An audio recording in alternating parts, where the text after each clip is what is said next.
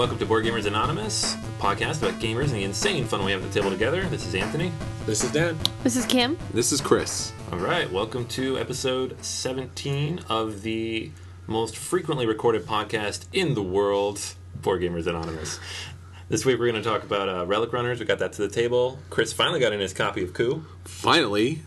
With some slight wear. And we were talking so much trash about it, and like 12 hours later, it was in your mailbox. What was left of it? Aw. I think maybe they heard the podcast, and they were like, here's your box, here's your box. Yeah, so we're going to talk about a couple games we played, and we had a great discussion topic later, too. So, all right, so first things first, if you haven't yet, of course, listen to the Holiday Gift Guide.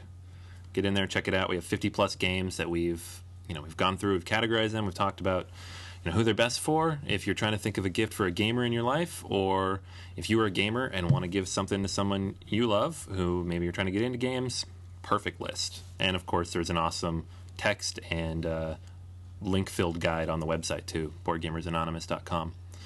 And if you don't like anything we talk about, you should hit up Facebook and ask us for other ideas, because we are an endless font of board game suggestions. Yeah, and the guide covers everything. So if you're looking for friends, family, or hardcore gamers, you'll definitely find something there. Yeah, definitely. So check it out, because it is up, it is getting downloaded, and we hope it's really helpful for everybody, this holiday season. So this week, we're going to skip over acquisition disorder, because we're actually working on something for next week. Yeah, since we have such vast gaming collections amongst ourselves, trying to find a gift for each other is sometimes hard, because it's like, oh yeah, I was thinking of this game. I already had that. Oh, I was thinking of getting him this game. He got that last week. So we're putting together our own top Christmas want list. So we're avoiding acquisition disorder this week, so we're not tempted to order things for ourselves while we're trying to figure out what to get each other for the holidays. Because it's the holiday season. You should be thinking about others. Not yourself. Others. Give gifts. Yeah, but when you see only 3 left in stock, you're like, I'll get one for me too. Embargo. Follow the embargo. Yeah, so that's next week. We're going to have, all the games that are on our want lists, and maybe the week after we'll have them. Who knows? If we broke the embargo, or if somebody heard what we were saying. Hint, hint, wink, wink, write this down. Yeah, exactly. Listen to podcast. At the table this week. All right, so this week we're just going to talk about some of the stuff we've been playing. Keep it pretty simple, straightforward. Had a nice, relaxing week. Talk about some games we played. First on the list is Coup, because we finally got it in. Yay, Coup's here. So, finally got Coup in, and this is the Kickstarter edition. So, it has a little upgraded features that you wouldn't find in a normal edition. So, first off, and this may or may not matter to you at all, but it's in a foil box. So, the actual box cover itself has a nice little foil shine to it. That was one of the Kickstarter goals that it met, and unfortunately mine got really banged up, so it really shows the foil, but I was able to push it and glue it back together again, so Humpty Dumpty's doing fine. Actually, inside the game itself, you have a large selection of cards, and with this edition, you got alternate artwork. So instead of just having the 3 cards for each of the different people, you'll actually have the 3 cards and 2 additional artwork. So you got a little variability there. You can kind of change it up a little bit.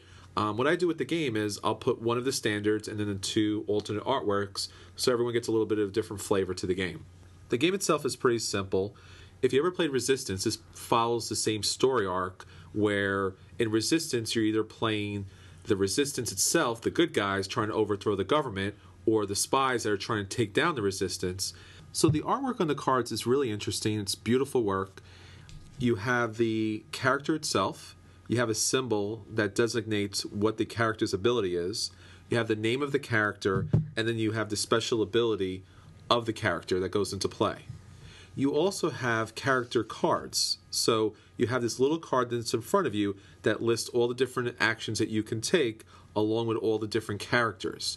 Because in this game, you'll be given 2 influence. Now, influence in this game is not money, as we kept thinking it was, but it's actually the 2 cards. So you're randomly handed these 2 cards, you place them face down after you get a chance to look at them, and then on your turn, you can say, I'm taking the action of blank. Now, blank can be one of your cards, or it can also be a bluff and be something else in the game. Almost like a little like masquerade. Exactly. So, for example, I could have the Duke and Assassin, but say, well, actually, I have the Captain, so I'm going to take 2 coins from another player. Now, that player itself can do one of 2 things. They can challenge me and say, I don't think you have the Captain. Now, if they challenge me, I have to reveal the card. If I do have the Captain, the other player loses an influence, loses one of their character cards. If I don't have the Captain, then I flip over one of my cards of my choice, and now I've just lost an influence. And then my ability, what I was doing there, which was stealing 2 coins, doesn't take place. One of the other things that can happen is, in this game, there's a lot of cards that counteract actions. So if I was going to steal 2 coins from Anthony, Dan, you could play a card and say, I'm going to block the stealing, I have the Inquisitor. Now, at that point, I have to make a decision. I could say, Dan, I'm going to challenge you, I don't believe you have the Inquisitor, and you have to flip over, and if you show that you do have the Inquisitor, I lose One of your guys. I lose one of my guys. So everyone gets to play part of it. Anyone can challenge, and it's a really light, fast, quick game. The coins itself was also a little bit of a Kickstarter extra. Not just the box, but the coins itself are foiled. So it gives a nice little touch to it. There are different abilities that you have that give you different coins throughout the game. And, for example, one of the things the Assassin can do is on 3 coins, you can choose a player. And, for example, I could say, Kim, I have the Assassin, and I'm paying 3 coins, and I'm going to assassinate one of your characters. So that's a way to get rid of characters, because you only have 2, and you want to be the last person standing. Now, do they have is there any variants where it's like if only the assassins are left, like the assassins win? Because I know there's all those different symbols on those cards too. Sure. Or is it just straight out last man standing? Straight out last man standing. And one of the parts of this game is, as you lose your influence, or your characters in this case, you flip them up so everyone can see. So you might have a chance to actually count the character cards that are available and deduce what the other person might have. So as the game goes on, yeah. Yeah, I've done that a couple times. I had the one that blocks the assassin. I know the other 2 are already out. So Yeah, it's I was like, I'm the nobody's Duke. going to kill me. Yeah, it's like, I'm the Duke. It's like, I know for a fact you're not. Because they're all dead. Now, there'll be the rest of the cards that don't go out to the players will be in the middle, so there'll always be a couple of cards you're not 100% sure of. So you have to take a calculated risk in that case. But it is possible that all the cards are showing, or the cards are showing and you have them in your hand. So you might know that someone's bluffing at that point. Is there anything to get rid of one of the cards that you have for something in the middle? Like, is there any swap ability, or? Yeah, there's the Ambassador card, which lets you put a card back in the deck, and then you can choose 2 cards. So you can kind of you have these 2 new cards, you have your 2 old cards, and you can kind of swap in and out. Now remember, you don't have to actually have the card. Yeah. You can just bluff and say, I have the Ambassador, I'm going to switch these cards out. And now if nobody calls you on it, you can go ahead and do that. So it's really great. So you can, at any time, you can use any of these powers. If no one's calling you on it, it's all up and available for you. Yeah, sounds cool. So as I said, you can lose cards by calling someone's bluff and being wrong. But you can also, as I said, the assassin takes out somebody. But obviously the game itself, coup. So if you have 7 coins, you can actually perform a coup. And I can say, Dan, I'm going to perform a coup on you, and you automatically lose one of your characters, and you can't be blocked. This action can't be blocked at all. Now, if for some reason, if you go up to 10 coins, you must perform a coup. Yeah. I saw that on the card. It's automatic. Yeah. So that's good. So it's like, it also stops somebody from banking up 25 coins. Yeah. And then just turn by turn taking people out. Yeah, if people are watching, I think the game we were playing, Anthony, I was coming up to 7 and people were stealing from me, so I wouldn't get to 7. Mm-hmm. And then I think you were able to do the coup because you were taking coins from me. We were both up to almost 7, so the person before you had to pick one of the 2 of us. She picked you. Picked me. And then I used my coup. So Tiffany. Yeah. Never trust that Tiffany girl. I was going to say the werewolf. The werewolf. The vampire, the one that always turns on the group. Can lie just with a smile on her face. You're like, I have no idea what you're doing. I'm just waiting for her Pathfinder group to collapse as she just murders everyone in some raid. So, great cards, great artwork, great production. As I said, you have a Duke, you have an Assassin, you have an Ambassador, and the Ambassador could be switched out with an Inquisitor instead. You can also have a Captain and a Contessa. The artwork is great, the card quality is great, the coins are great. They have a little odd first player marker that's really highly detailed and also foiled. Some Looks like guy. Looks like a very angry Kevin Smith. Yes. Yeah. Kevin Smith is angry that you're passing him around, I guess. Great game. Definitely should check it out. You could pick it up for about $15 at your store or $10 online. Yeah, I liked it. I think it's, we talked about Masquerade a few weeks ago, which we all liked. But this is the same kind of mechanic, but there's more, you're attacking each other, so it's more strategic. Also, you have 2 cards at any given time, which is very different. Yeah. And you can look at them whenever you want. So there's not that issue of remembering what card you have. It's just trying to keep track of what everybody else has. You're just not doing those mind games of Masquerade where it's, am I switching with you or aren't I? Yeah. So I think there could be room in your collection for both games. If you want something party-like, that's Masquerade. Coup is, this is more like a board gamers type of game where you're going to play it with people who want to think through the game and try to really figure out what everybody's doing. And I really like the fact that it continues the Resistance universe, Yeah, that's which is cool. a lot of fun. The artwork is so much better than the original Resistance. Kind of fits more along the lines of the Avalon edition, which is more recent. But it's a lot of fun. We played through it rather quickly, and it does kind of fit the 10 to 15 minute mark. Yeah, we played 3 times, 45 minutes? Yeah. So it's And pretty with, quick. and with all new players. Yeah, teaching. So that was quick. Yeah, and it's fun because you never really know what everybody's got. You are messing with each other a little bit. Can lie through your teeth and get away with it for a while. I stole a ton of money. I never had a captain. But I was playing off of Frank, who kept saying he had the Duke, and I'm like, are you going to admit you don't have the Duke and call me on it, or am I just going to keep stealing your money? So I just like that the captain steals from other players, not the rogue, not the mercenary. It's like, this is my ship. Give me money. he's graft, man. This is weird. Yeah. Yeah, I mean the art is amazing, and it's also like the same like linen feel, like almost like the cards on Lords The of nice Water. cards, yeah. It's really nice. It has a 2-player variant. The game itself is supposed to play to 6, but you can play with 7 or 8. Rulebook's a little thin. I mean, it's a very simple game, so you're not going to expect a lot. But there was some spots where there was some questions that we had when we read through it for the first time. But once again, another one of these micro games, simple one deck kind of game, a couple of tokens. Yeah, I think it's it's definitely worth what you're paying for it. Did you enjoy this more than Masquerade, or same, different? How'd you feel about it? I honestly think it would be different moods, different games. If we were just hanging out, maybe a big group of people, kind of Yes. that werewolf mood. It seems like drinking can be an adversity, and when playing Coup, you have to pay a little more attention. Yeah, a little bit. Because Coup I would play this at the store rather than Masquerade, but Masquerade I would probably play at home more if I had a Yeah. group of people. Because it's fun and you're just goofing around. If you're trying to be all strategic and win Masquerade, you're not going to have very much fun because it's just, it's like werewolf. You win or you don't. It's not.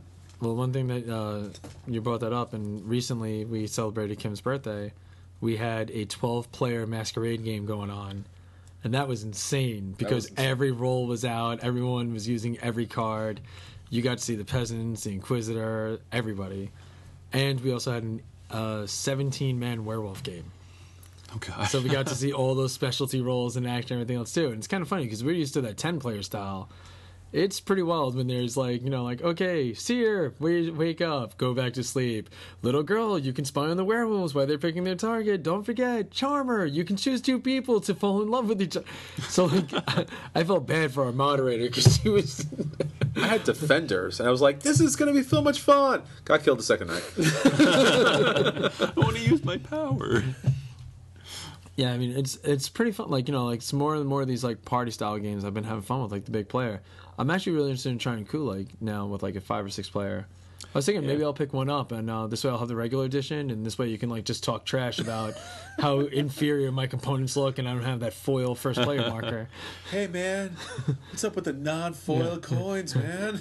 Nice coins, loser. The Complete Strategist has the Kickstarter editions. That stack I Or saw. maybe you won't be able to do that. I didn't realize it was foil and non-foil, but their I'll give you stack was $15 tomorrow for the next time you're there, man. yeah, there's 20 foil copies. So we might have to pick those up and pretend we kickstarted it.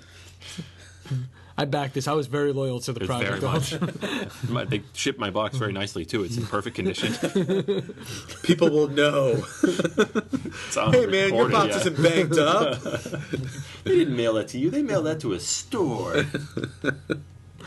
A store that got it like 3 weeks in advance. It's like after I get it, I'm just gonna mail it to myself, but it's like, you know, Kickstarter spelled wrong on the box. Awesome. Yeah, it's great you finally got it in, and better that it's actually good. Yeah, I was worried about that after waiting so long. I was kind of worried about something with production or the delivery, but components are good, game looks good, fun, quick, kind of fits in that love letter category. Yeah, and I like that it's a departure from what Avalon and Resistance was. Like, I was afraid that it was just going to be that in the future. So I'm glad to see it's a different style of game, too. And it played well with 4, which a lot of these games don't play with, with that few people. Yeah, it played pretty well with us. We were playing 4, but you can play up to 6 or 8. We played at Kim's birthday party. People enjoyed it. Yeah, I mean, the art is pretty well, too, especially compared to, like, Resistance.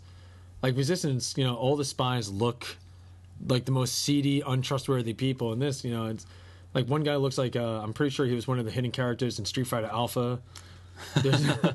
There's the Lady Gaga of the future. I mean, it's all in all, the art is definitely like pretty wild. Emo assassin. Emo assassin. I was going to talk about emo assassin. Yeah, I guess I'll kill him. All right, well that's Coup. Check it out. Yeah, definitely. Add it to your Christmas list. Yeah. Anything else you guys been playing lately? Well, we did get a chance to check out the new second summoners for Summoner Wars. So there's the second summoner for the Fallen Kingdom and also the Vanguards. And it seemed pretty cool. I like the way that the Fallen Kingdom guy played. The previous Fallen Kingdom summoner was you can, sacrifice magic to bring back guys from the dead. So he was like a reanimator. He was a lich. So it fit in pretty well. This one is like, he was driven mad and he actually has like a vampire trait. So every time he hits, he's going to be stealing life, but only against enemies. You can't just start pinging your own guys to heal up. But it's pretty wild because he has a lot of cards where he's taking damage to do all these effects. So one of them is you take a life point of damage and draw 5 more cards. Take a life point of damage and you get to do this or that. So it was a pretty interesting swap. Like one of his champions was a guy that hits hard. He has 4 attack dice. If he hits for 3 or more damage, you take a point. So it's a nice little system of balances, and Kim actually did really good with the new Vanguards. Really good. I hardly got anybody out. I wanted to get my 8-point guy out, but you kept on stealing my magic things, and... Well, I did have one champion that put that on the kibosh on that. There's actually a new Fallen Kingdom champion, where all champions will cost 2 more to summon. Oh. Yeah. Whoa. Even for you. So. But still, once you've got your guy out. I got him out early and I threw him in the back corner and just let him hide. Just make it impossible for anybody to summon anything? Yeah, I figured, I would run him into the battle when I drew my other 2 champions. But, yeah, I mean, the Vanguard guy was pretty cool. That one little factor of making it harder to hit your guys when he was around drove me nuts. It's, if a unit's within 2 squares of the Vanguard leader, they only get hit on 4 or higher instead of 3 or higher.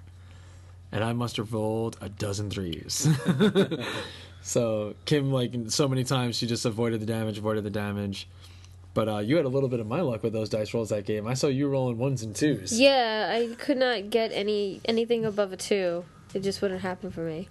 And you remember, after the 7th time you attacked and you kept rolling 1s and 2s and you just couldn't hit? I remember I was able to roll at least 4 dice. And nothing. You did 1 damage. No, I didn't do any damage. Yeah. That Welcome one to time. my world. I've had that a lot of games. Yeah, Summoner Wars creates stories. The dice should not do that. It's as long as I roll 1. Of course I didn't. Yeah, but at the same time, when we were babysitting for Anthony, we were rolling on the rug because we didn't want to make too much noise on the board. So I think it was the rug's fault. You can't blaming my carpet? Yeah. You say my floor brings you bad luck? Yeah. I was rolling just fine on it. I don't think it was the carpet. Carpet's -2 to rolls. Exactly. But yeah, man, I gotta say, the second Summoners is actually, definitely reinvigorating my love of Summoner Wars. It's always been a fun game, but just now seeing even more customized options, I'm at that point now where I want to start making my own decks too. I don't want to just stick with the base deck. Because the construction is so fair that you don't feel like you're cheating by making a deck to go against somebody's out of the box deck. Yeah. And I can't wait to see what the next set of second summoners are. Like, I'm praying to God they do something for the filth. Because those guys are all... Yeah, right? Yeah. Those guys are awesome. If they made, like, a second set that, like, played a little differently... I want more mutations. Or instead of mutations, if there was something else. Like, guys, if, like, they were together, become something greater. Like, they... Maybe, like, guys that, like, meld into each other. Oh, cool. So if they were side by side, they each gain a bonus or something like that. Something like that would be awesome. Yeah. Man, I want to make my own filth deck. That's now. another $1 million Dan idea there for you. Every week. Flat Hat Games, hire me for like 2 months. Let me make the filth. Just give me a copy first. Yeah, the new summoner will be like Mad Dan or something like that. But yeah, it's like all in all, I mean, just like the steady introduction of these characters and the new decks coming out, it's definitely fun playing again. I want to make sure we get it to the table more often now too. Because it is still like one of the most fun games I played. Like, it's always a good time when you play Summoner Wars. I have that thought every time I see it. I brought it with me yesterday to Myriad, and I was like, 2-player game. Oh. Not going to play it. Because there's always enough people, and you want to include as many people as you can. And That's why you got to bring that second board and just play 2 games side by I side. know. We had a chance to play the Guild Dwarves, right? With the towers. Oh, yeah. That was pretty awesome. Yeah, that was mean. Yeah, I want to try that. That sounds cool. I like how I felt all safe until you put that diagonal attack thing. I'm like, wait, what? Boom, dead. But it was a different take on the dwarves, because before they were just knocking down walls. Now they had built towers. Yeah. And then you could, once you built a tower, you had your special abilities could actually move the towers, shoot different abilities, have a cluster bombs which would break up and hit other characters nearby. So it's pretty great. And the Phoenix Elves. You had the new summoner who could she's kind amazing. of summon creatures surrounding her. Yeah, That deck she is nuts. yeah, she Margaret gets keeps like those- destroying me with that deck. the second, the new one of the they're awesome. I love that she can summon those like little phoenixes or something like that. The firelings, I think they're called. Yeah. Yeah, Just feeds off of them. so cool. That is like one of the coolest decks I've seen in a long Does time. she build magic with it? Oh, yeah. So I use them as blockers, and then, like you said, eventually, Just build magic if you need them. and then they'll build magic because they don't, Endless supply of magic. because they really aren't that powerful on their own. No, they're useless. But Yeah. Yeah, but when they like, I think it's like when they're next to each other, they increase the attack or something like that. yeah, it's just So- cool you can use them in so many ways. You can, just ping them yourself. They're free. Or you can block yourself in so they have to carve through it. Yeah, and that spell card she has, like the Queen's Guard or whatever, where you bring people back to her. Yeah. It's like you can just run everyone in, go for something big, and then next turn just bring everyone right back. Yeah.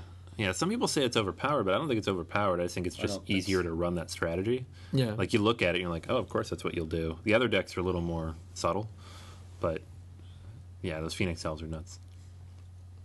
I want to get another couple of games in with those new Tundra Orcs. They're not as fun as Swamp Orcs, but I do like that moving the Moving the the ice glaciers walls, yeah. was insane. That was like such a cool addition. Fine When they walls. make the second summon of the Swamp Orcs, I'm gonna buy 4 of those decks. Keep one in my jacket just on the off shot I get to play out of nowhere. Yeah, that's cool. Yeah, you make me want to go home and play. Damn, every time we talk about this game. Poof, done. Even with the new summers, I'd like to see something different with the board. Maybe a more elaborate board, maybe things that block it, just a bigger setup. Because the game itself seems like you play on that board, it's still the standard kind of boxes. I'd like to see something different done there too. If they ever did like a miniature battle game or something like that, That'd be cool. because I think the reason they don't change the board is because it could throw certain races at a disadvantage. But like Summoner Wars 2.0. You could do scenarios or something, though. I was gonna like, say, it's- in the Duke, you can drop a mountain down in the middle, and everybody has to move around it. Yeah. You could do something like that. You never know. There might be a new summoner that does something like that That's true. puts like a permanent mark on a board where it's like it doesn't have life. It's just there. Mm-hmm. Man, that would be awesome. That would be really cool. Like a black hole. Every unit around it at the end of their turn, they take a damage. Yeah, it's people like Or moving around. or a separate deck that did, Like area events or effects. something. Each event deck where Okay. each turn you pull something out and something activates or gets destroyed. It'd be like fighting on a volcano. Yeah, Oh man, You gotta dodge the magma. you roll a die, see if it actually hits. like yeah. flashpoints where you map Yeah. out the grid and you roll. Absolutely. Time to customize this game. Well, did you ever play Archon where you had the board? It was You had the black and white squares, and then there were some squares in the middle that had like purple. And if you landed on those magic is that spots, the old Nintendo game? Oh my! well, it's like the old PC game. yeah, but yeah, that game was awesome. That was like one of the first games that had doppelgangers. yeah, When you land on the enemy, you would like morph Yeah. into what they were. That game was amazing. yeah. My God, that's like going back in the vault. But it was a lot of fun, and it has that same kind of feel. Like if there was special spots on the board, they gave you additional powers or weakened you or something. Yeah, I mean, it wouldn't be tournament friendly, but it'd be friendly for people who just play like we do. Yeah. So yeah. You just talked about Flashpoint. We actually just played the. Brian just got all the new stuff in from that was on the Kickstarter recently. How was the dog? The dog moves crazy spaces, but has a ton of rules. Sherry's playing. You can't talk to other players. Can't go through the. What is it? A fire? Duh. Well, what does the dog have? Like 12 action It points. has 12 action points. Yes. So he could like literally anywhere on the board, but But- it takes 4 to move somebody. Yes. So you can't like move 12. Like once they pick up a But person. still, I mean, is it like the dog can't put out fires or something? Dog can't put out fires. Oh, you got it. Dog can't open doors or windows. Obviously. You have not met my dog. Dog can't go through fire. Stupid dog. Just spray it down first. It'll be fine. Exactly. So when we started the game out, Sherry had the dog. We're like, Brian, you got to go with the dog. He's like, why? I'm like, you got to open the window for the dog. Someone's got to let the dog in. Yeah. But it was a lot of fun. The sculpts for all the firemen and the dog sculpt, Yeah. really cute. Now, how many additional sculpts? Because I looked online and it noted like there's the veteran and the dog, but it's like $13. I'm like, I don't want to pay $13 for 2 pieces of plastic and 2 cards. There was a lot of There were sculpts for all the characters. yes. They redid all the base ones, or Yeah. Yeah. And is it all different sculpts now for each of the different classes? Each or- role has a different sculpt. Yeah. And you All just right. you put the color around the base. It's slightly so it's not different. colored units All right, anymore. that's not bad. So anybody could be any of them. It's not like the purple or the orange one is the veteran. All now. right, so that's why it's that price. Yeah, because it just wasn't listed on the screen. I'm like, there's no way it's $13. It gives you a Two lot. guys and 2 cards. That would just be That absurd. would be nuts. It gives you a lot of additional tokens and chits. You're really almost overstuffed with cardboard. It's a lot of stuff. Yeah, there's new boards. So Yeah, instead well, of the there's one 2 board- different things. There's like the character pack and then the additional boards and all that stuff too. Yeah, I think he just got the whole package on Kickstarter. Yeah. So he showed us the boards. There's the one we played with, is like the house and the garage. The garage, yeah. But then there was like a downstairs and an upstairs. Yeah, right? there was the garage. There was a brownstone where there had no windows on one side, and you couldn't throw people out the window because clearly that's not a safe thing to do. But I don't understand. The garage had a car that if it had yeah. enough damage, it would explode. That's awesome. Yeah. So I would be there pouring gasoline on it, going, "Come on!" No, we figured out it was a Street Fighter mini game. To get there with the firefighters, be like, "It's a car. What do we do? We hit it, of course." You got to do 3 hurricane kicks and then a few low punches. That's right. Where's Blanca when we need him? That's awesome. Yeah, now I really want to try that out too now. Yeah, Flashpoint's a really fun co-op game. It really finds a nice balance between being tough but being friendly, and a really good entry point. It's not gonna crush you like Pandemic, and it's not gonna kind of alienate you like Yggdrasil. It's like, hey, I get this firefighter. The action points make sense and kind of run through. So pretty simple, pretty fun. I just always kind of crack up though when you're playing and an explosion happens and kills one of the players, and everyone's just like, "All right, well, you just respawn outside and that's fine." Like, I can't imagine anyone on a scene having that comment. Just, ba-doom, 5 people get wiped out. Yeah, this is fine. Look, all we gotta do. Well, I think at the end of our game, Anthony, you were the veteran. Yeah.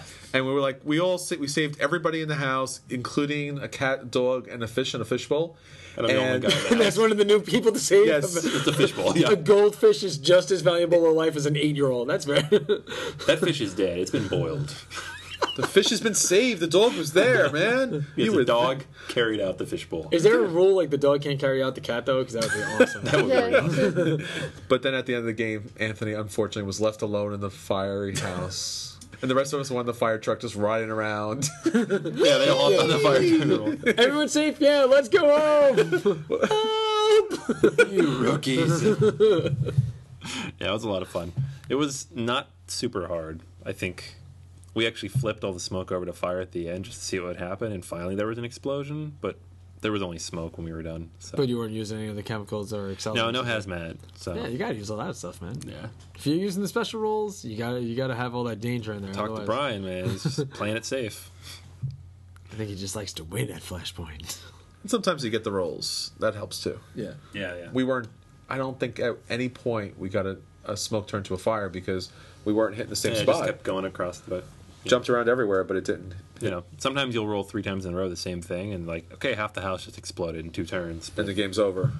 But Yeah, there was a few games we played where there would be like 21 black cubes left or something. Then an explosion would chain into another explosion that would blow out half the walls. And we're like, all right, well, now we can just go outside a lot easier. It's just, yeah, we have 2 cubes left.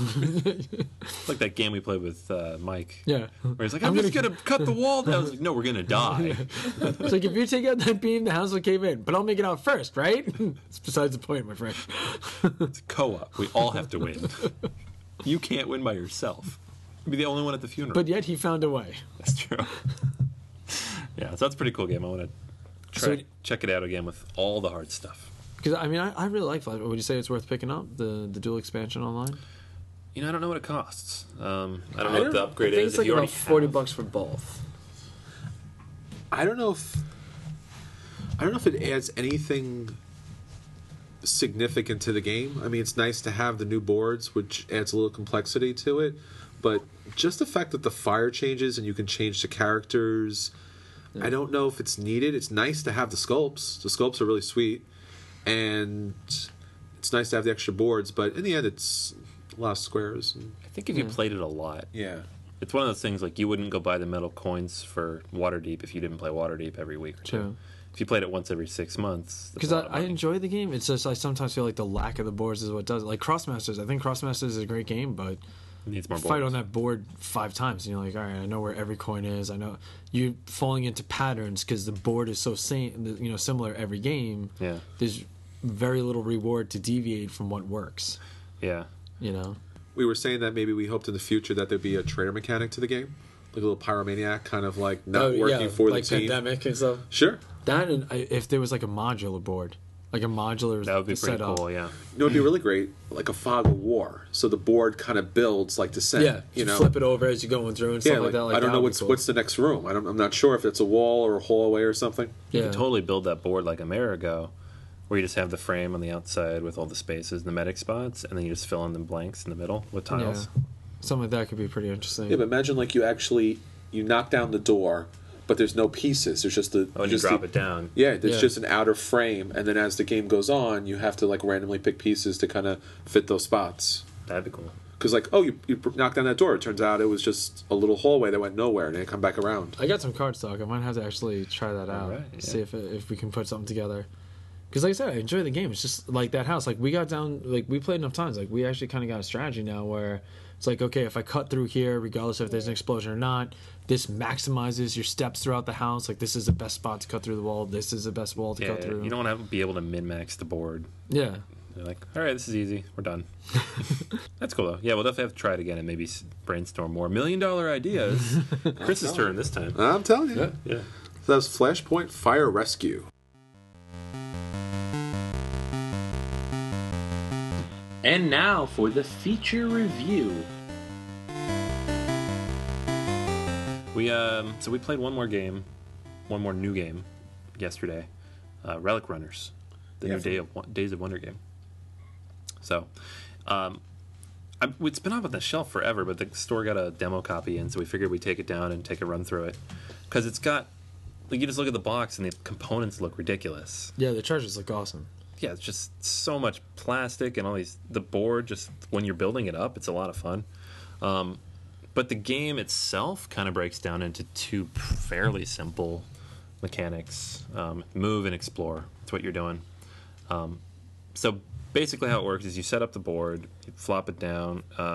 There are blue, purple, and white temples. Each of them. Yay. There are purple temples. That's awesome. Temples are just better by default. Yeah, Pretty much. They're worth more, right? sure. They have special abilities. Yeah, definitely. But so there's the 3 different kinds of temples. Each of them has a different bonus. The purple ones are always face up, so everybody can see what they are. The blue ones and the white ones are face down. If you land on a blue one, it stays face down in front of you. If you land on a white one, you flip it up, and it has an effect for the rest of the game. The purple ones are one-time effects. They are different levels, which is kind of cool. So there's a big piece, a medium piece, and a small piece for each temple. That's cool. So when you land there, you take whichever one is there, and then you're going to go to the next one. I think 2 and 3 players, you only use 2, and then 4 and 5 players, you use all 3 pieces for the temple. So you're going to run through everything a little faster with fewer players. Yeah. I think it's like 45 to 80 minutes. So the game's not super long. And then there are the ruin tiles, which are circular, and these let you build roads. The roads are pretty much the most important component of the game. As we found out. Yeah. About halfway through the game, we realized that if you're not building roads, you're not going to do anything in this game. For a few good reasons. So you land on one of those ruin spots, you use your action point, and I think they're food tokens or ration packs. Like supplies. Yeah, so you have 3 at the start of the game. You have to spend one every time you explore a ruin or the temple. Yeah, so if you go to blue, you have to spend 1 for that, but then you get that blue token, which is victory points. Once you run out, or hopefully before that, you head back to the base camp, which is the center of the board, which you can pick up another 3. Yeah, so you have to kind of balance. You can't go too far away. Do you automatically replenish, or do you have to give a resource or something for those? If you just go back to the base camp, you replenish to 3. And there are a couple other ways to replenish, like on your board and some of the tiles you pick up. But the reason the roads are so important is that the movement works that you get 1 free movement along an unexplored path that doesn't have your road on it, and infinite numbers of movements on roads you've put down. So if you haven't put any roads down, you're moving 1 per turn. If you put down like 5 roads in a row, you can run that whole 5 and then an extra 1. Yeah. So the more roads you put down, the more accessible the board becomes. The 2 major reasons this matters is that every time you pass a river, you get the toolkit there. You flip the toolkit over, and that lets you move up on your own personal board, which gives you access to some of these special bonuses, like moving roads or placing extra roads or getting extra toolkits. So there's a lot of things on that little board that can help you. Some of them are multipliers, extra victory points. Other things are just let you move your roads around so you can set up your chain the way you want it to. But you want to move up that board, and the only way to do that is to pass the toolkits on the thing. So the more frequently you do that, which means the better roads you have, the more often you can do that.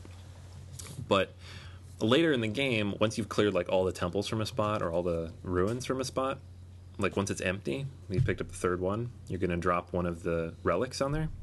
And the relics are these really cool little plastic.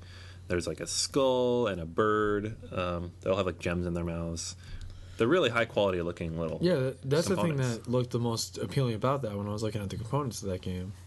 Yeah, they make you really want them. Yeah. It's like one of those things. Like I think we talked about it with Rune Wars, just not on the air, but like If you there was want like some stone that you actually got instead of exactly. the It's like this little piece of cardboard. You know? And what's nice about it is once it removes a certain temple, so if it's the white area, it gets the skull. If it's the blue area, it gets the blue bird with the gem.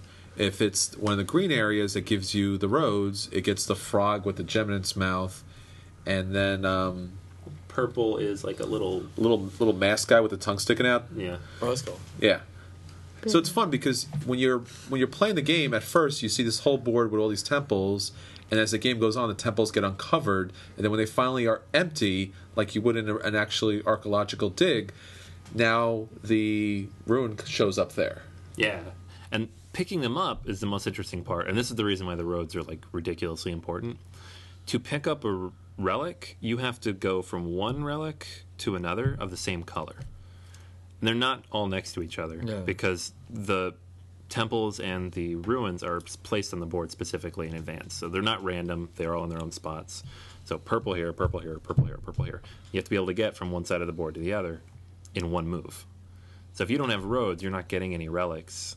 And when you pick up a relic, you get points equal to the number of spaces you moved, so the number of roads you crossed, times 2. So if you do 6, that's 12 points every time you pick up a relic. The relics are also worth points. Yeah, relics are worth 5 points. Yeah. So what you want to do is collect one of each, because it costs 5. You get 5 for each. If you collect multiples, there are ways to score that, but if you don't get that way with either a supply or a special tile, they don't count as anything extra.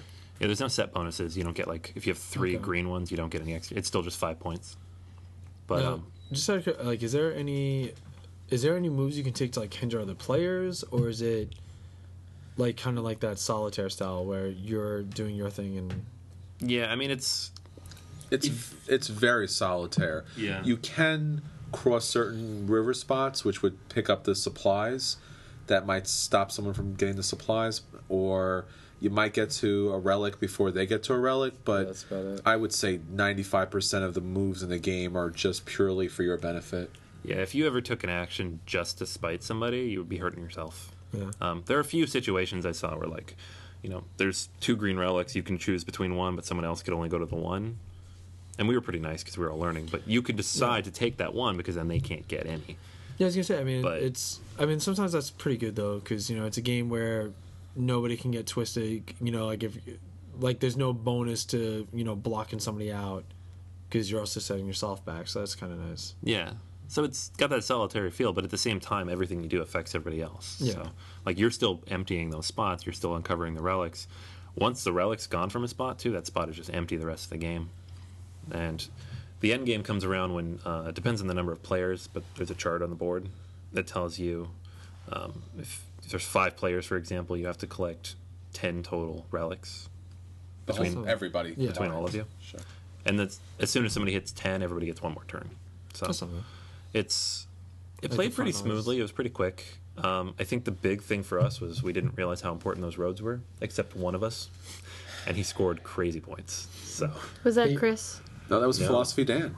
he did just by That's a good weird 30 first points. name and an even weirder last name. Yeah. he had like 86. I had 52, and Chris had 50. Yeah. And then Earl the next and- 2 people had 20 each. Earl and George had about 20 huge each. span. Yeah. Well, the game itself, it looks like a traditional Euro, so you have the blue buildings, you're like, hey, victory points, I can pick up some straight victory points. Purple buildings, yeah, I know this is special actions, one time, I know what to do with those. Yeah, this kind of makes sense, I'm going to go to and then there's the white buildings. The white buildings kind of give you an ability that you can keep throughout the game. So it kind of makes simple sense. The roads really don't give you anything, so why would I bother going over to the roads? Yeah, maybe I want to pick up 1 or 2, but it doesn't seem really something I want to spend my time on. But this game, in a lot of ways, is kind of like Ticket to Ride. It's a route construction game, so you want to build routes that benefit you so you can kind of jump around the map really easy, because as Anthony said, at the end of the game, you want to have the longest route that connects to all the relics so you can score the maximum amount of points. Yeah. And at the same time, you got to pick up those white ones, especially the ivory temples. Some crazy bonuses in there. Sure. And I think Dan in that game not only did he have the longest routes, but he was picking up the supply crates.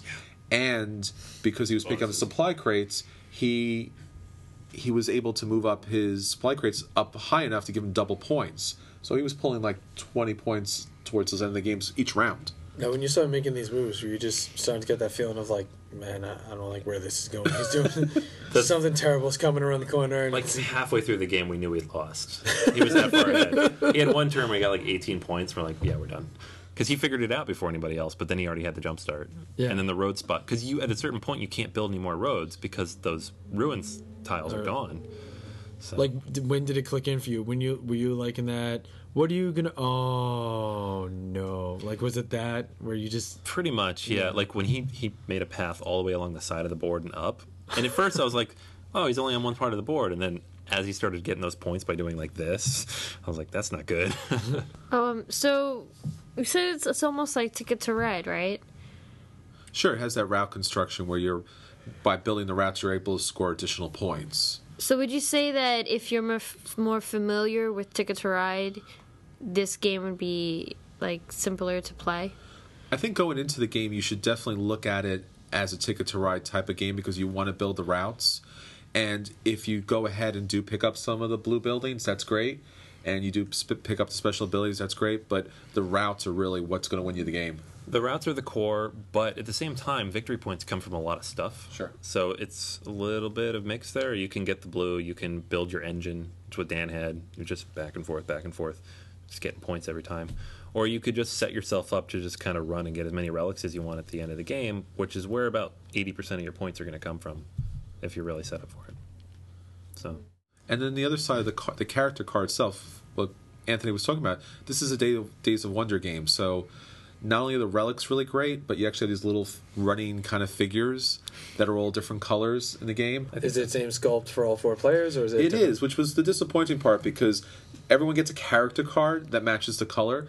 The character card has a male and female on both sides, which is nice. So you have some diversity there. And on one side is just the regular board with the special abilities. The other side actually has a unique ability for that character. So I think one of the players actually had build a route automatically when you start the game. Yeah, they were all like tiny bonuses. Like Yeah. one started with an extra 2 supplies, or no, 1 supply, which just means you could spend 1 extra turn out. Yeah. One started 1 space out from the base camp. So they all basically just gave you an extra. It wasn't a Action, massive difference, but it's cute. It's nice Just to have enough, yeah. nice just have something a little different. It kind of almost sounds like that Temple Run game that they have on the iPad, Sure, it's a little bit where like like you that grab too. the relic and then you have to run, and then different characters have different abilities. Yeah, a little Those bit. are Yeah, the- like that whole theme is pretty cool to me. Just it's Indiana Jones, but it's a little cartoony. So It's the classic Days of Wonder artwork. yeah. Component wise, artwork wise, as Yeah. always, off the charts. I mean, now that you got to play the demo, is it something you think of adding to your collection, or? I want to play it again because I feel like all of us were kind of just stumbling through that first game. Like, oh, the roads. Dan took all the tiles. I like to play that game. Yeah, I mean, it looks interesting enough. I would definitely give it a run. Yeah, and they have a copy at the store now. So It's a light to medium weight game, so it's pretty simple. I think we jumped in pretty easy, and we met the time. It was about 45 minutes. yeah, it was under an hour with the max number of people. And that was all our first time playing, too, so that was pretty good. Yeah. What about you, Chris? Do you think it's like somebody's got to get this in their collection, or? I think it'd be nice if someone picked this up, because it was light enough that you could bring family and friends who weren't gamers to play this game. It had a nice, colorful, friendly Days of Wonder feel to it. So you drop this down. I don't think anyone's going to be intimidated by playing it. And there's no dice rolls. There's no calculations. The only thing that you might want to take a look at is when you build the routes, how should I build this route to kind of maximize my points? But at least early in the game, you're always getting something when you're moving from one spot to the other. Now, would you say that if you're more into Euros and victory point games, this would be the game for you? For me at least, it's a lighter game. I personally would pick it up because I don't think it's as complex as I would want. But it's probably in the realm of a Ticket to Ride. So if you play Ticket to Ride, I don't know, Anthony, what would you say? Has a weight? You know, I think I'd say between Ticket to Ride and a Euro, because it has almost a Euro feel, but you're right, it's too light to be a Euro. Yeah. But there is that almost quasi engine to it. You're setting up the paths. There are multiple victory point methods you can Sure. use. You don't have to get it through one way. But I think you still need the routes because Yeah, but in Ticket to Ride, it's only routes. It's literally all you're doing. You Sure. collect cards, you buy routes. This is a little more complicated than that. I think this is a little more friendly. Yeah. And I think it's a little more colorful as far as like I liked getting the special abilities that were going to help me at the end of the game, and I liked picking up the purple ones. So I was like, hey, what's this going to be? Oh, look, I get to go here and there. It had a nice little diversity to it. Yeah, definitely. Where Ticket to Ride, I think, is a little bit heavier and a little bit more dry, one kind of style. Yeah, people love Ticket to Ride, but every game I play ends up being very quiet. People are just counting their cards. This was it was pretty interactive. We were having fun with it. Yeah, because all you're really trying to do is jump from one relic to another relic. So in Ticket to Ride, you're like, this scores me 6, this scores me 4, this will be more 3 calculated. trains, and Yeah, and you can start thinking like, okay, this is my move right now, but how does that set me up for my next move? Because that matters a lot, especially if is he going to take that one? So you do start thinking 2-3 moves in advance. It can be more complicated if you want it to be. Certainly doesn't have to be. Nice. so this is a play, and it could be a buy for you. Yeah, definitely. I liked it a lot, but definitely want to play it again before being sure about a buy. But, I'll try to get in throughout the week. We'll see if it gets bumped up onto your Christmas list of this year. yeah, right. We'll find out next week on another compelling episode Board Gamers Anonymous. and the stuff we want. Hey, I already got Coup, so I'm good. That's true. Yeah. Coup was a buy, Yeah. as you say. It was bought. It was kickstarted. I just want to get one of those So how Kickstarter. long ago? Yeah, right. I just want to get one of those Kickstarter editions from the local game shop just out of spite. I know, right? She's like, oh man, yeah, I waited 4 minutes to get my copy. How many? I'm gonna go in there and find out they're like on reserve. I'm like, oh man, come on, they're on the shelf. Just slap the display over if that's reserve this. Yeah. Aw.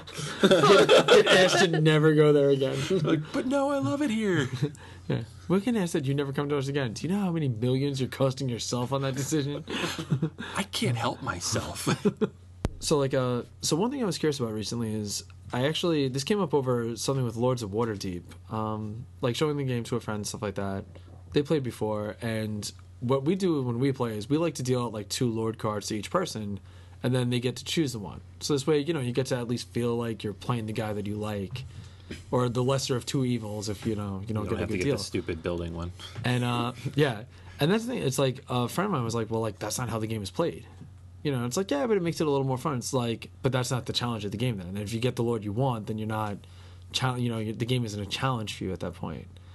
And it kind of occurred to me, like a few people I know are kind of like those gaming purists, where they're just like completely against house rules and stuff like that. I kind of enjoy like house rules. Like I like, throwing a little mix into a game, especially if it makes it more fun. Because to me, like that's what it is about the games. Like I don't really care about the challenge. I want to enjoy my time with my friends. So I was just curious, like, how you guys feel about house rules. Like, do you ever feel that, like, it's something that destroys the essence of the game? Do you enjoy house rules? I just have to note that in a couple of games that I've seen, when looking through the rulebook, they actually have a section for house rules. And they have their own variation of, if you want to do house ruling, here are some examples. And, like, they actually give you some stuff that you can do, which I think is pretty cool. Yeah, it's like, I mean, I enjoy this. Like, I mean, even like simple games like Tanto Cuore, the deal is, well, you can use this 10 character layout or randomize for 13. I mean, I like it where we pick the people we want to use. Like, especially in like Puzzle Strike, we've done that a few times too, where whoever lost can choose to remove 2 piles from the buy stack and then add 2 of their choice for the next game, so the rematch goes a little more towards in their favor. Like, I mean, like me personally, I dig house rules. I feel like, and it's also like, it could go back to my RPG days, where if you were the DM and there was a rule you didn't like, the books always told you, well, just get rid of it. It's your game. Do what you want. But as you find, more and more people playing board games, some of those people kind of freak out when you do what you want. A little bit, yeah. I mean, to me, the point of games is to have fun. So if there's a rule in a game you don't like, or it makes the game less fun, like Lords of Waterdeep giving you a lord that makes you build stuff, and you don't want to build stuff, then God, I hate that card. Stupid piety quest. I don't want the white cubes. Nobody gives me the white cubes. But if that's the case, and it's more fun to play that way, and even if one person disagrees, then yeah, of course, house rules are the way to go. Yeah, we talked about Board Game Geek, and it's another great place to look at house rules, or what they call variants. So Kim and I played a game of Garden Dice, and we just kind of jumped in to play the game, and we're like, about halfway through, I'm like, this game is lasting a really long time, and I've literally farmed like 400 vegetables We here. put too many seeds in. We put all of them in because I couldn't remember how many we had. Yeah, the base roll is for a 2-player game. You only use 5 of each. They used the whole stack of 10. When she told me the score at the end of the game that Chris had over 186 points, I'm like, that doesn't happen in that game. I have an awesome green thumb. I was like, did you fall asleep halfway through? Like, how does that... But it was a lot of fun because you got to play what you wanted to out of the game, and that's really the point of the game. So now there are some exceptions to that. One of the classic exceptions would be Monopoly, where a lot of people use the free parking, throw some money underneath there, or if they don't land on a property that they don't want, then they just move along. There are ways which you make the game worse, and Monopoly has a lot of worse to it to begin with. So you want to make sure not to give yourself a bad time for the game. But if you've played through the game the first time and you found new ways to make it better, why not? Game designers, especially for hobby games, really want you to have the best time possible, and you're playing the game as playtesting. So if you find a new way, throw it up on Board Game Geek, let people know about it. I've seen a lot of great little variations that make the game so much better. Yeah, heck yeah. I mean, that's why you see the house rules in the books. The designers love it. Yeah, you're gonna take my game and make it better. Of course, go for it. Because I'm just thinking, like, when we're talking about Summoner Wars, like those ideas of like, put down this on the board, maybe like add these elements. I can see a lot of people like, yeah, but then why even bother playing as this race or doing this? But I mean, it's like, especially with house rules, like I always feel like it's not about winning or losing anymore. It's just trying to see if you can just make it like that, crank up the fun, like, a couple more points. If you like a game so much that you played it to the point you want to change it, like, there's nothing wrong with that at all. And some games, like, even encourage it. Like, the Duke has those blank tiles. Yeah, They're like, exactly. Add your own thing to the game. That's the ultimate house rule. You're making your own pieces. And they even have, like, in Suburbia, don't they have, like, blank... Yeah, they give you, like, like 3 that? blanks, like, to Yeah. replace or make your own if you so chose. And you see that with video games too. Everybody has mods hooked into their game. So you like this environment? Great. You don't like it? Build your own. Oh, you're talking about the computer mods, right? Yeah. PC, yeah. Well, not just PC. There's a lot. games are right. Yeah. They don't. Well, no, the mods they don't have those on Consoles, consoles. You can only get those on PC. Okay, because Microsoft's like, Yeah. no. Yeah, but As a Sony and Nintendo. 'Cause when you said that, I was like, wait, what? We can do mods on the No matter how much I 360, wanted but to, I couldn't download a Macho Man link. But you actually do have something as far as mods. You do get special equipment, special clothing. You can get things that kind of alter the game a bit. oh, yeah, Yeah. like DLC and stuff like that. Yeah. Although Skyrim on PC, you can do crazy stuff with that. Someone did a Zelda thing on that. Someone did everything. Amazing. They Minecraft. remade Morrowind in Skyrim. I know. I saw that. That's that was awesome. insane. Yeah, like I said, because I was just curious about the topic after, like, because I didn't expect someone to get angry over the idea of adding something to the game, but I mean, like, house rules are one of those things that something you might want to look into about your game group, see how people feel about those, and like some people enjoy the game just exactly as it's written, like that is the law, and I mean that's fine too. It's just you got to make sure that everyone in your gaming group feels the same way about these things Prior to playing the game. Yeah, Yeah.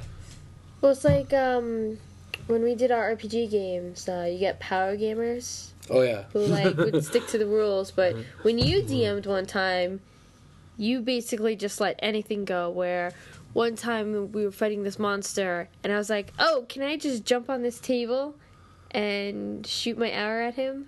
And I failed miserably. yeah, you hold like a 2. Yeah. But it's like and like that's the thing too. It's like like I was saying with the RPG background, I really enjoy the idea of just making it a little better as you go along. So because like I know like recently we saw more and more tournament games popping up and people playing certain more games more competitively.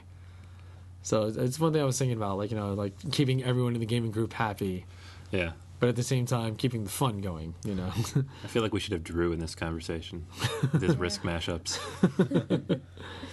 That's actually like creating all new genres. I love his ideas of. They're nuts, man. They're awesome.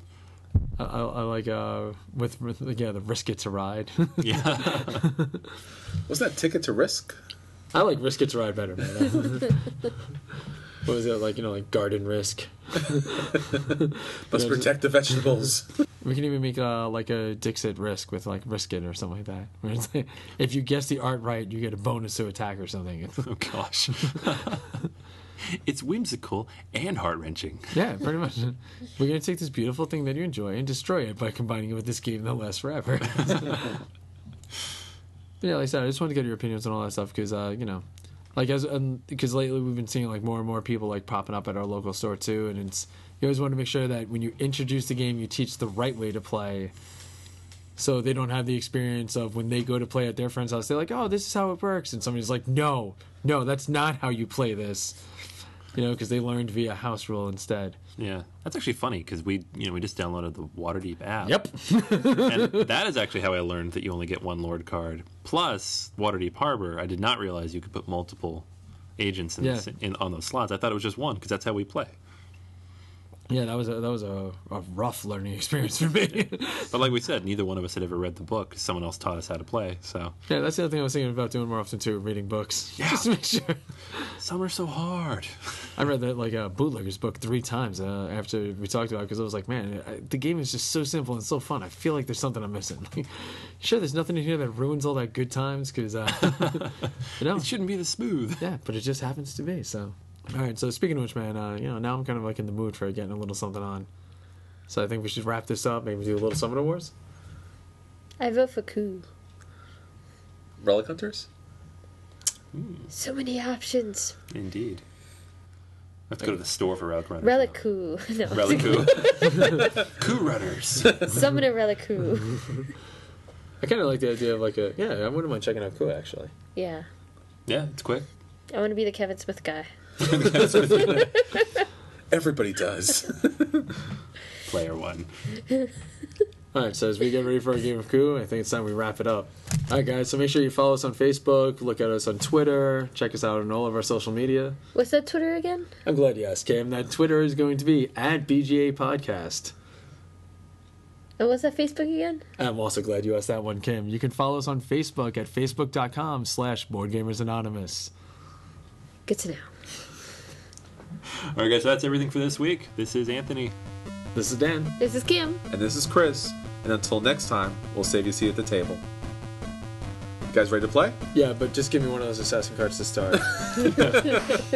All right, as long as I take one of the contested cards, we'll be fine. Give me 2 contested cards. Yeah, let's start our cheating. I'm gonna stock up. I'm just going to deal with the cards and no one's going to. You end up with 2 ambassadors. No, is it like a little too revealing if I just simply, start humming applause every time I see the Lady Gaga looking shit? Is that letting on too much as to what I got hidden on my side? Damn, you never tell. Where does it mean when it says I only